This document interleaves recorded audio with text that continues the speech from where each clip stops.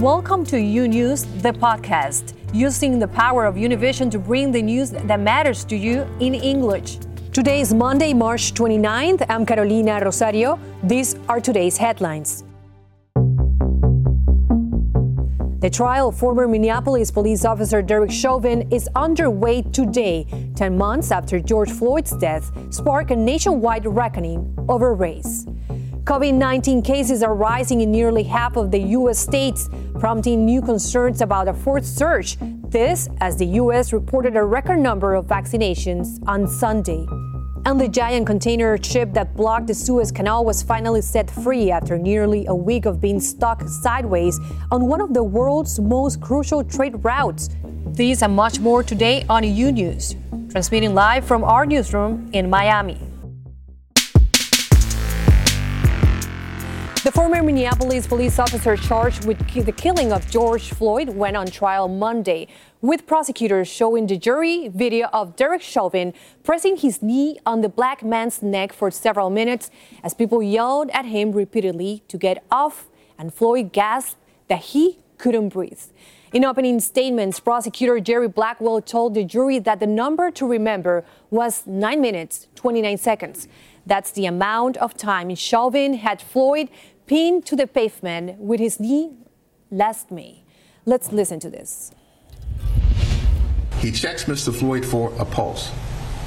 He has to check him for a pulse, you'll see, with Mr. Chauvin continuing to remain on his body at the same time. Doesn't get up even when the paramedic comes to check for a pulse and doesn't find one. Mr. Chauvin doesn't get up. You will see that the paramedics have taken the gurney out of the ambulance, have rolled it over next to the body of Mr. Floyd, and you'll be able to see Mr. Chauvin still does not let up, doesn't get up. You're going to learn that when Mr. Floyd was unconscious, that when he was breathless, when he did not have a pulse, that there was a duty to have administered care, to let up and get up. Chauvin's attorney, Eric Nelson, used his opening statement to tell jurors that medical testimony and use of force experts will show a different view. You will learn about crowd control, medical intervention, de-escalation, procedural justice, crisis intervention, and the human factors of force. That is, what happens to a police officer or any person when they are involved in a high-stress use of force situation. And you will learn that Derek Chauvin did exactly what he had been trained to do over the course of his 19-year career. The use of force is not attractive, but it is a necessary component of policing. The prosecution played the footage for the jury during opening statements, underscoring the central role that video will play in the case. So Eileen Cardet has the details on the case. Let's see. This afternoon, a city and a nation still reeling. Our community has endured a great deal of trauma and pain and stress and frustration and anger. Last Memorial Day, video from bystanders captured then Minneapolis police officer Derek Chauvin, who's white, kneeling on George Floyd's neck as the black man lay on the street face down for more than 9 minutes and 20 seconds, according to court documents. On the eve of the trial, a rally for George Floyd hosted by Reverend Al Sharpton. But let us be clear that it is not just Chauvin on trial.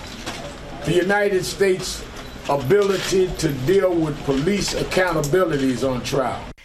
Floyd's death sparking one of the largest social justice movements in the U.S. history. And now, 10 months later, the former police officer will stand trial. Chauvin is facing manslaughter, second and third degree murder charges. He's pleaded not guilty to all of them. This morning, the jury has been listening to the opening statements. On both sides, the focus will be on causation, whether or not it's Derek Chauvin that caused the death of George Floyd. COVID-19 restrictions making this trial look like no other. Plexiglass partitions, jurors sitting 6 feet apart. 8 of the jurors self-identify as white and 6 as people of color. One member of Floyd's family will be in court each day. The family's attorney telling us he's prepared his clients for a difficult experience. And we prepared them that they're going to see that video over and over again. They're also going to hear them assassinate the character of George Floyd. Aileen Cardet, UNews.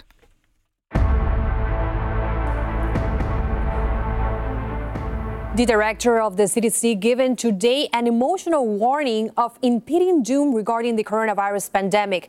This as cases start to rise again across the nation despite vaccination efforts. Lorraine Cáceres has the latest on the pandemic here in the U.S. It's potentially the beginning of the dreaded and predicted fourth surge, cases rising in nearly half the country. We have so much to look forward to, so much promise and potential of where we are, and so much reason for hope.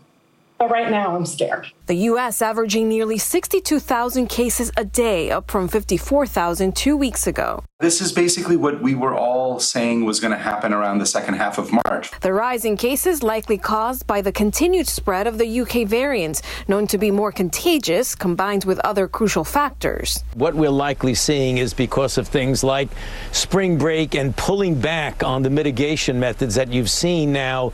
Several states have done that. The TSA reporting a new travel record since the start of the pandemic, screening more than 1.57 million people at U.S. airports on Sunday, the number surpassing the previous record set only a week before. Right now, Florida has reported the most cases of the UK variant, but with a more dense population, New York and New Jersey are reporting the country's highest rate of infection. But if we could just get 2 or 3 more weeks of around 3 million vaccines a day, that's going to be a pretty big backstop against a true fourth surge. So far, more than 143 million people have been vaccinated in the U.S., about 51 million already fully inoculated. In Texas, all adults can get a shot beginning today, and in Florida, anyone 40 and older is now eligible. In Hawaii, state officials believe the islands of Lanai, part of Maui County, will be the first place in the country to reach herd immunity. They started mass vaccinations there a month ago, and now 65% of the population has already received at least one shot. The fact that we could, allocate so few doses to this population and protect it, insulate it from this virus, is fabulous. Meanwhile, as the country moves forward, Dr. Deborah Birx, former coordinator for the White House's coronavirus response team under President Trump, taking a look back, talking to CNN about how difficult it was to do her job, one time even getting an uncomfortable phone call from the president for publicly warning Americans living in rural areas that the virus was a threat for them too. And the CDC director is pleading with state officials to reconsider the rollback of restrictive measures. Right now, hospitalizations remain low, but the death toll is quickly approaching 550,000. Back to you, Carolina. Thank you, Lorraine, for that report. And a new study involving thousands of U.S. college students will help test whether vaccinated people can spread the coronavirus. Malena Marchand has the details. As COVID vaccinations continue nationwide, some people who have received their first dose, like Andrés Rivera, still have burning questions. I wonder if after getting vaccinated, we're also going to be carriers. A study funded and conducted by the National Institute of Allergy and Infectious Diseases is trying to determine whether vaccinated people can be infected without symptoms and also if they can transmit COVID-19. We already know that vaccines protect us from severe disease, but we do not know how much it protects us from transmitting the virus to other people. The study includes 12,000 university students between 18 and 26 years old. 6,000 of them will receive the vaccine immediately.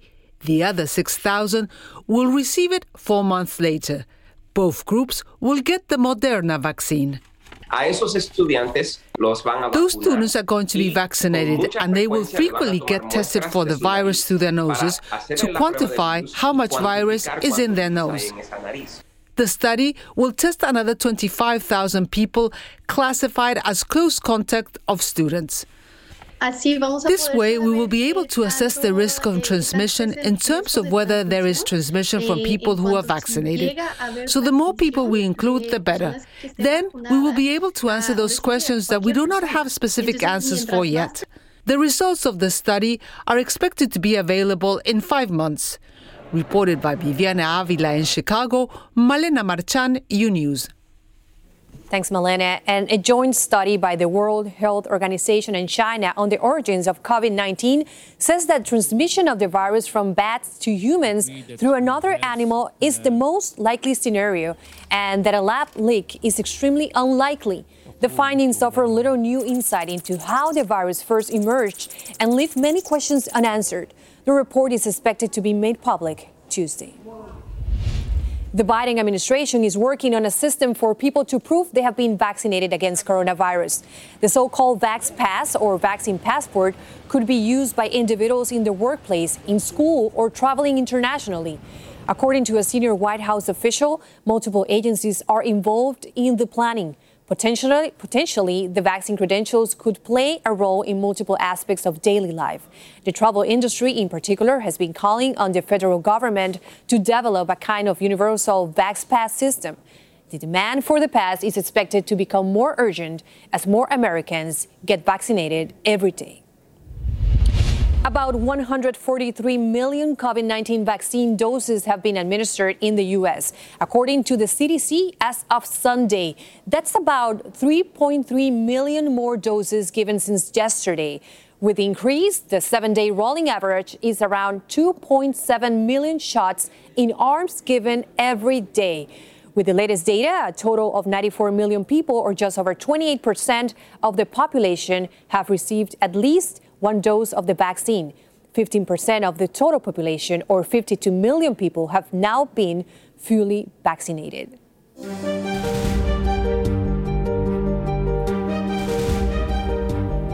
And less than 3 weeks after signing a historic $1.9 trillion COVID-19 relief law, President Biden is set to unveil the second big legislative push of his administration. But this proposal may be a little more difficult to pass because it includes tax increases. Edwin Pitti has the details from Washington, D.C. Edwin. That's right, Carolina. President Biden is pushing for what will be his biggest legislation yet, the Building Back Better economy plan.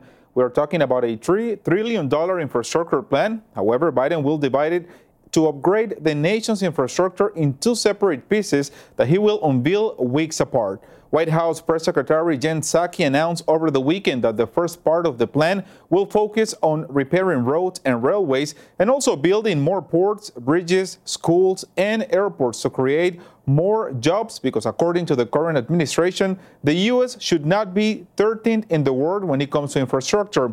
The plan also calls for hundreds of billions in tax credits, something Republicans in D.C. are not happy about, and also because of the price tag of the bill, claiming Democrats will raise too many taxes. But the White House is saying the tax increase will target corporations and the wealthy, not Americans who make less than $400,000 a year. But Republicans also do not agree with most of the second part of the bill, and that is when the controversy could start in Capitol Hill. The second part of the bill that will be announced in April includes childcare and healthcare reforms. The main goal, of course, is to accomplish free community college and universal access to pre-K, and that at the same time address a lot of the issues that American people are struggling with right now. Biden and Carolina says the Build Back Better plan will create millions of jobs while giving America's working families the tools, choices, and freedom needed to boost the U.S. economy. We are reporting live in Washington, D.C. Back to you, Carolina.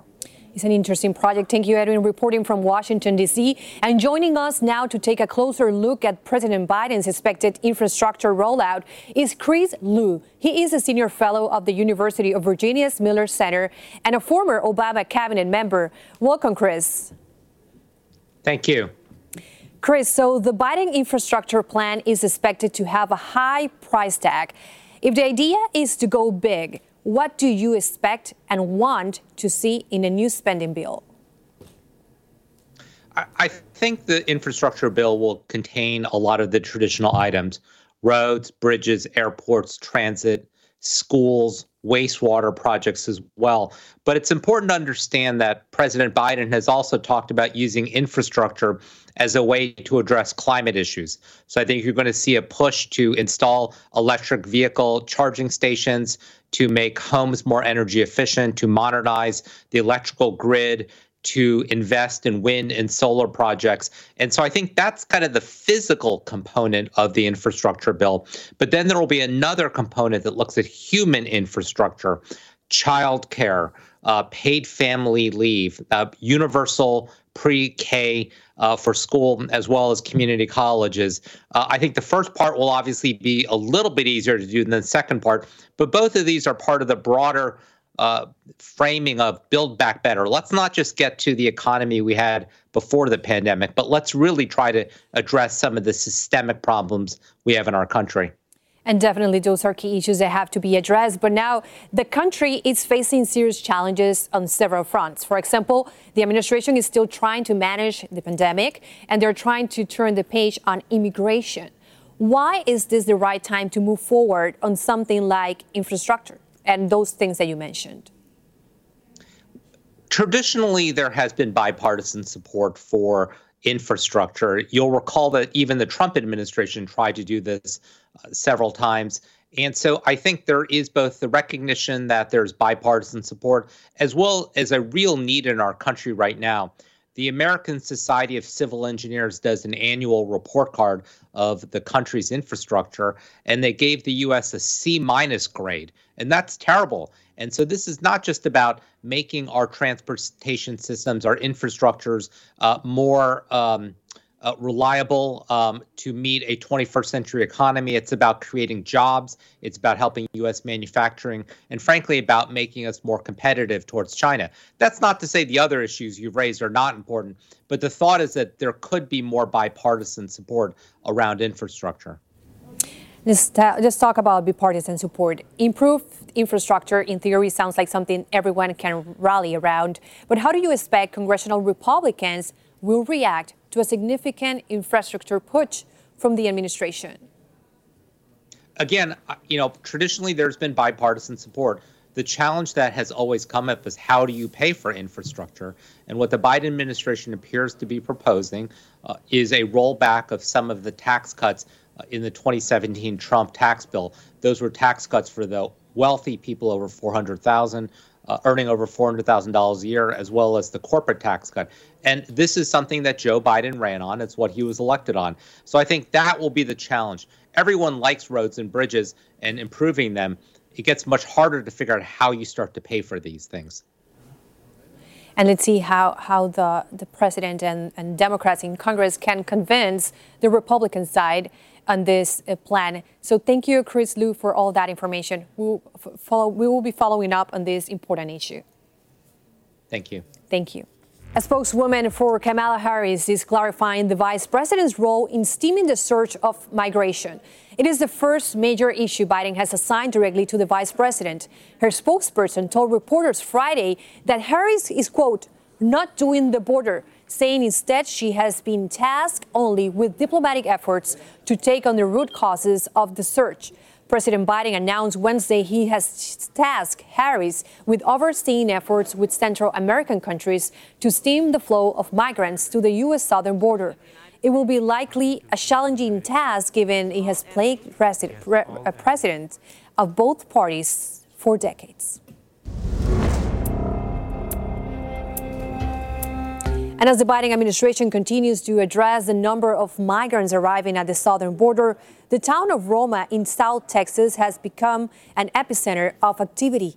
Every night, human smuggling gangs run by powerful cartels in Mexico send hundreds of people across the river. Jorge Hernandez has the story.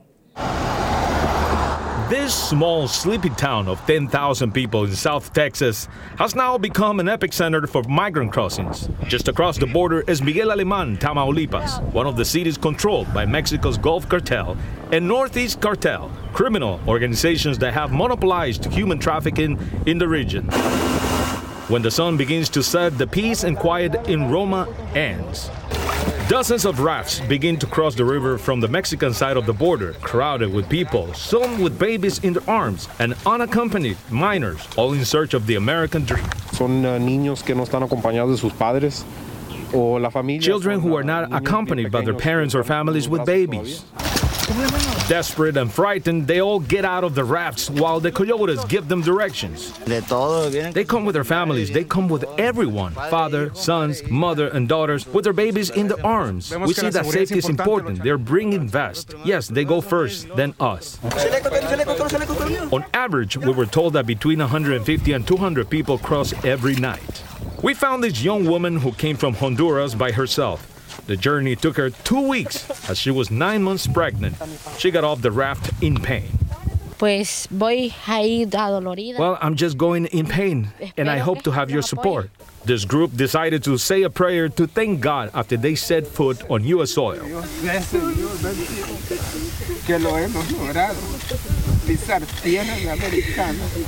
Soon after, they walked for almost a mile until they turned themselves into the Border Patrol. It's a scene that has repeated itself over and over again here for weeks. Reported by Francisco Cobos in Roma, Texas, this is Jorge Hernandez, U-News.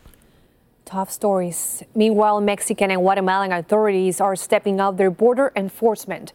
This time, they're warning boat operators that it is against the law to transport migrants across the river. Gianni Aponte has the story.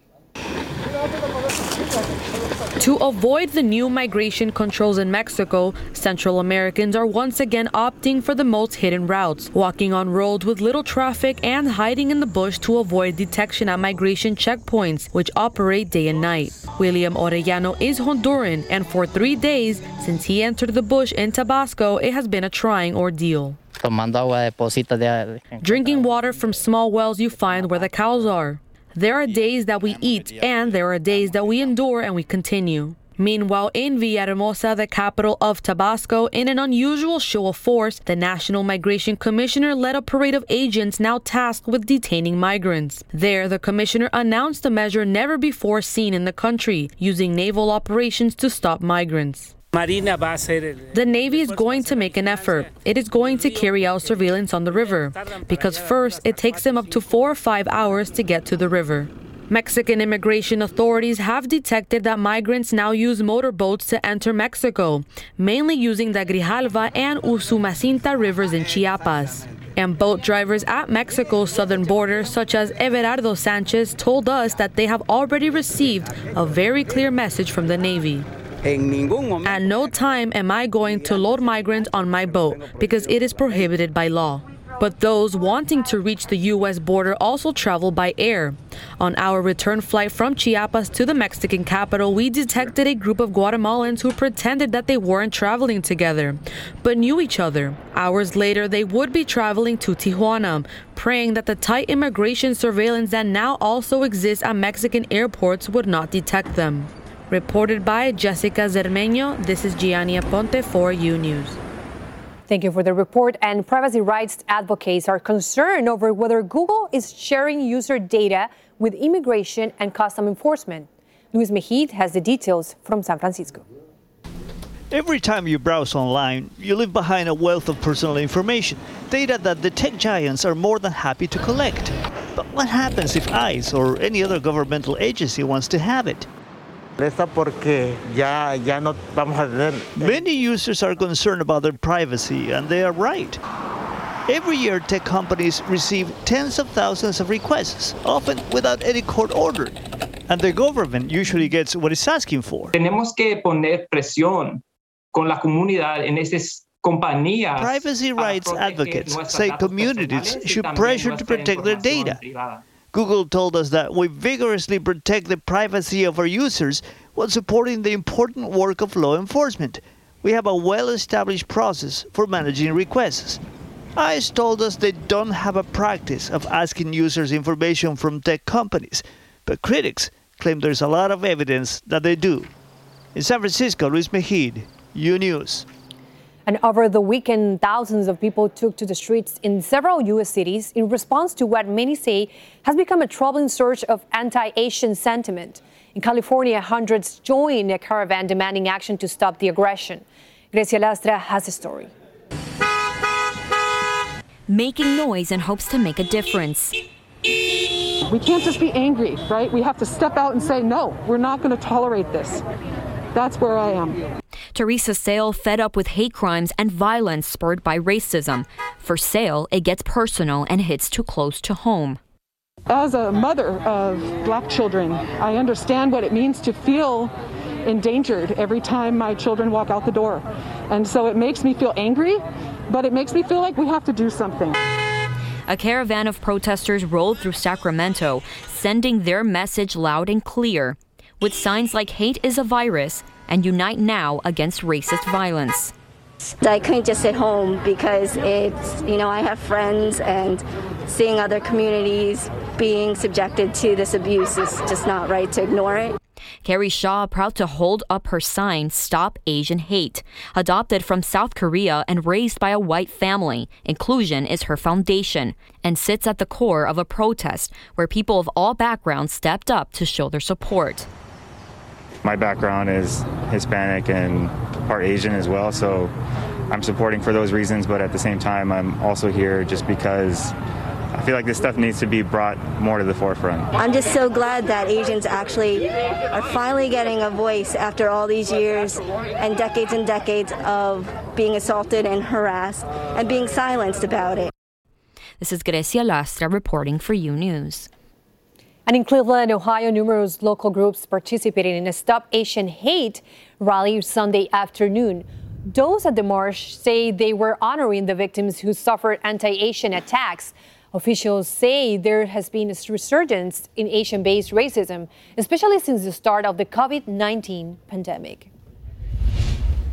Those are the words on the moment this councilman became a viral sensation after ripping his shirt off a Board of Trustees meeting last week.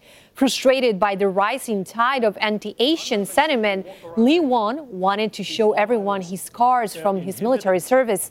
The retired Army veteran says he had had enough and wanted to show people what a patriot looks like. At that time, I think everybody was shocked. Even I didn't know I was going to do that, take my shirt off. I was just in the heat of the moment. I ripped my shirt off, show my scar. I thought I need to show them what Americans look like. That takes all kinds of people, all shapes and sizes. The Westchester councilman came to America when he was 80 years old. Wong is currently president of the Westchester Township Board of Trustees. More of U News after this short break.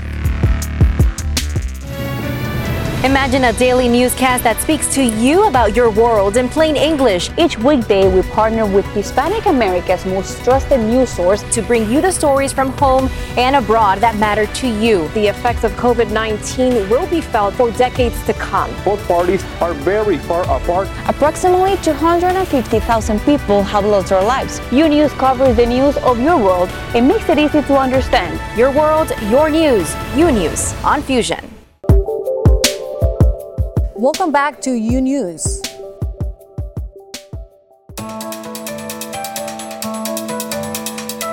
The massive container ship that was stuck in the Suez Canal has been set free and it's on the move. Last Tuesday, the giant container ship called the Ever Given got stuck sideways in the crucial waterway, creating a massive traffic jam. The disruption has held up $9 billion each day in global trade and strained supply chains already burdened by the coronavirus pandemic. U.S. President Joe Biden said the situation in Myanmar was absolutely outrageous after security forces opened fire at a funeral on Sunday. The country had gathered to mourn 114 people killed the previous day in the worst crackdown on protests since the military coup on February 1st. The death toll has now climbed to at least 459, according to human rights groups. And listen to this. Mexico's death toll from COVID-19 is 60% higher than the number officially reported. This according to a report released by the government on Sunday. The report says the death toll stands about 321,000 rather than the 201,000 deaths reported as of Saturday. Mexico's death toll would be higher than Brazil's and would place the country as second, following the United States. Venezuelan opposition leader Juan Guaidó has tested positive for COVID-19 on Saturday. That's according to an announcement he made on his official Twitter profile. Guaidó said that he was feeling some discomfort and described his symptoms as mild. The opposition leader said that he's currently self-isolating. Now to Colombia, where correction officers discovered a very unusual way of bringing cell phones into a prison. Our Jonathan Mejia has the details. The unusual event happened in a maximum security prison in Combita in the Colombian department of Boyacá. After the guards detected an unidentified flying object hovering around the prison, they decided to check it out and got a huge surprise.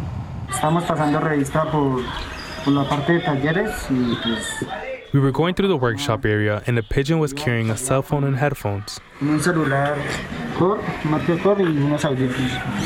The bird, which made it through the ordeal alive, was intercepted just before flying over the wall, carrying, as shown in the photos and videos, a kind of backpack painted in the color of its plumage to camouflage what is believed to be a contraband. Bird expert says that these pigeons can support that weight or more. Una parva mensajera puede cargar en sus argollas o le ponen a veces como una especie de morralcito. A carrier pigeon can carry in its legs or in a bag here next to the wings more than 2 ounces. But this must not be the first or the only bird running these kinds of errands, because the bird's memory is only capable of remembering how to return to its starting point, so it is most likely that there is a pigeon loft inside the prison. Reported by Yací Baquero in Bogotá, Colombia, Jonathan Mejia, U-News. Thanks for listening to U-News, the podcast. Don't forget to follow U-News on Instagram, Twitter, and Facebook. And if you haven't yet, go to Apple Podcasts and subscribe, rate, and review. And join us tomorrow for a new episode. Until then.